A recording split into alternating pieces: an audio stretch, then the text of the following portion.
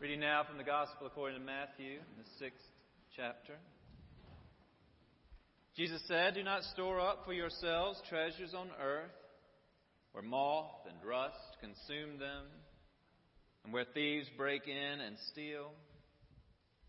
For store up for yourselves treasures in heaven, where neither moth nor rust consumes, and where thieves do not break in and steal. For where your treasure is, there your heart will be also." The word of the Lord. Thanks be to God. As Meg told you a bit ago, the children will be leading us in worship in the next service. It's our annual Children's Sabbath observance. They've prepared. They will do well. It will be adorable. Parents and grandparents will become emotional watching these children do these things for God. And then I will be accused of having been manipulative by bringing children up to lead worship on Stewardship Sunday. And when I am thus accused, I will have to say, "You're right." But I will let those accusers know that this was not on purpose. This past summer, the staff was together. We were looking at the events coming up this fall. As we are forced to do, we checked 2 universities' football schedules. The result of which was there was one Saturday this month where we could have Children's Sabbath, and one Sunday this month where we could have Stewardship Sunday, and it happened to be October 23rd for both. So you can thank those 2 universities for these 2 events aligning. Your faithful staff did not see a problem with Children's Sabbath and Stewardship Sunday being on the same day. They thought it might be good to have adorable children up here leading worship on Stewardship Sunday. We could use a little more adorable up there, I believe I heard one of them say. More them, less you was the sentiment in the room. We'll be having our annual staff evaluations soon. I don't mind that Children's Sabbath and Stewardship Sunday align, because if the goal is to show you that this church is alive and well and that there are vital ministries going on, where better evidence is there than our children's ministry? Unless, of course, it's our teen ministry, or our adult ministry, or senior adults, or worship, or outreach and mission. Our facilities, we could go on and on. We could go in any direction and have lots to be grateful for. There are many ways to celebrate the vitality of this church. What's your reason for being thankful for this church? What has your heart? Starting today and for the next few weeks, we're going to be asking you to think about what has your heart around here. What is a representation of what you are giving your life to around here? There are posters out in the Commons. You may have seen them on your way in. We're going to ask you to prayerfully affix a heart-shaped sticker to one of these ministry areas that is meaningful to you. We know that Jesus doesn't just want our time. We know that Jesus doesn't just want our talent. We know that Jesus doesn't just want our treasure, our money. We know that Jesus wants all of that, all of who we are. We believe the heart represents all of who we are. So we want you to find these posters and these stickers and place your heart where you find meaning. Or maybe where you want your heart to be. Have you thought about where you want your heart to be?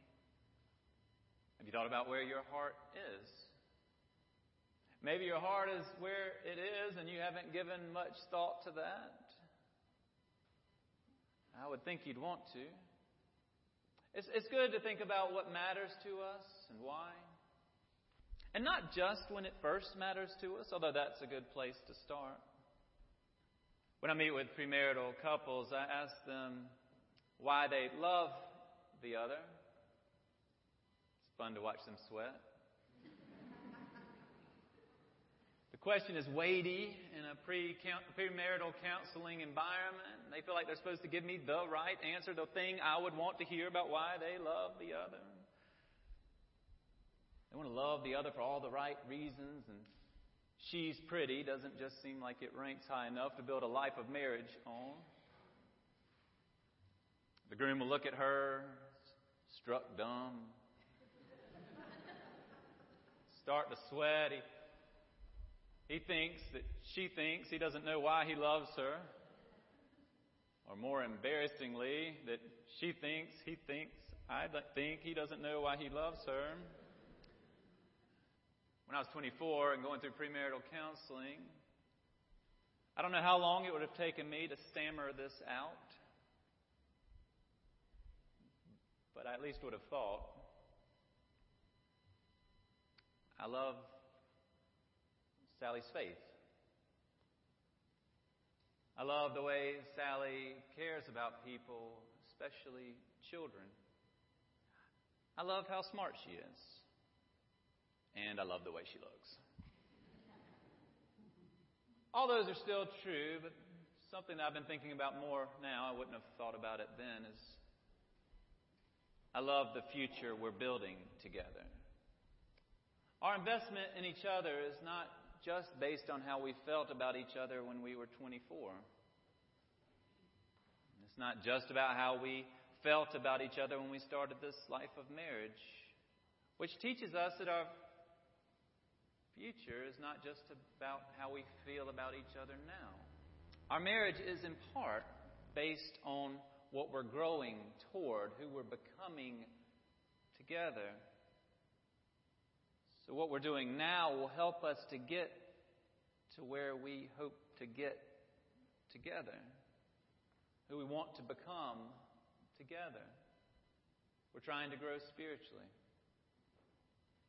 We're trying to grow mentally. We're trying to stay healthy. And we're trying to grow our retirement account so that we might be able to fund one of these retirement dreams I have for us. Every week I offer Sally another version of my retirement dreams I have for us. So far, I'm not getting any traction on an RV trip around the country. I've moved on to maybe being summer park service people out at Yellowstone. Haven't gotten very far with that one yet either. I keep trying. I've got a few years yet to help her to come in on one of these dreams. What I know is that if we don't have a goal for what we'd like to have in our life then we won't be willing to let go of the things we'd want to have in our life now. If we don't deny ourselves the things we want to have in our life now, then we won't be able to have what we'd like to have in our life then. So I try to help us think about what is required of us today in order for us to become what we would like to be then. We think about these kind of things when it comes to financial planning. I think we might all do well if we thought about these kind of things when it comes to discipleship planning. It's not by accident, I don't think, that Jesus takes a conversation about treasure and uses it a way to think about discipleship. Do you have a discipleship plan? It'd be good if we had a discipleship planner in our life. Sally and I are working on a financial plan. We have a financial planner in our life. She's a good friend of ours. In our first meeting, she had us bring everything that we could about our financial situation, our income, our debts, our assets. It was a little bit invasive feeling to lay before her everything about our financial lives, this good friend of ours. She was gracious about it.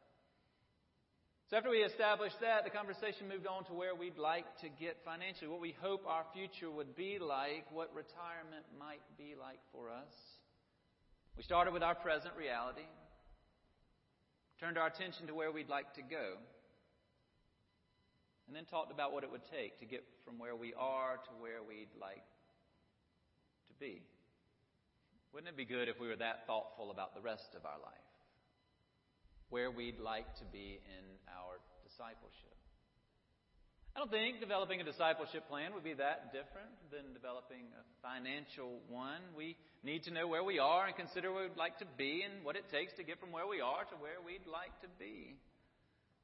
We offer a class around here that helps us think in those ways. It's called a Disciples Path. We keep offering that class because we keep wanting people to assess where they are and where they'd like to get to. And we list in that, and we go through times of conversation about where we'd like to get to as a praying person, as a worshiping person, as a studying person, a giving person, a serving person, a witnessing person. What it would take to get from where we are currently to where we'd like to go.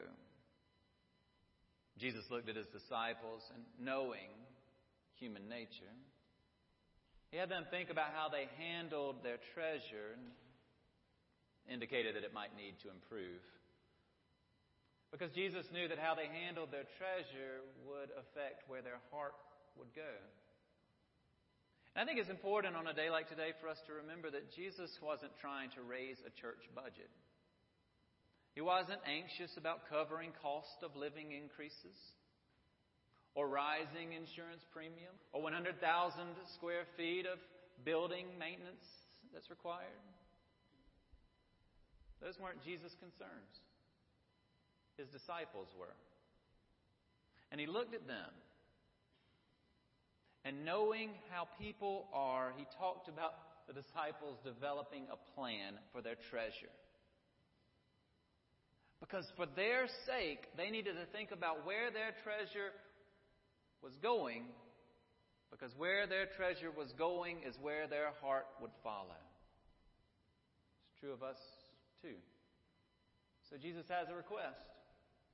It's one Martin Copenhaver observed. He writes, Jesus doesn't ask us to feel charitable toward our neighbors or our enemies.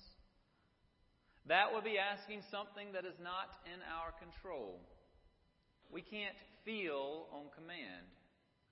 Instead, Jesus asks us to act. In other words, as our discipleship planner, Jesus isn't waiting for us to feel like giving before telling us to start giving. Any more than our financial planner would tell us to wait until we're retired to start making our plans for retirement. The time is now. Jesus doesn't want us to wait because he wants our heart to be in the right places, and where we put our treasure is where our heart will go. We will put our treasure somewhere. And he's calling us to think about what those faithful wares are. So while we're thinking about stewardship today, which includes an appeal to fund the ministries that we find so important and vital around here, including those adorable children, what Jesus wants us to think about is bigger than our church budget.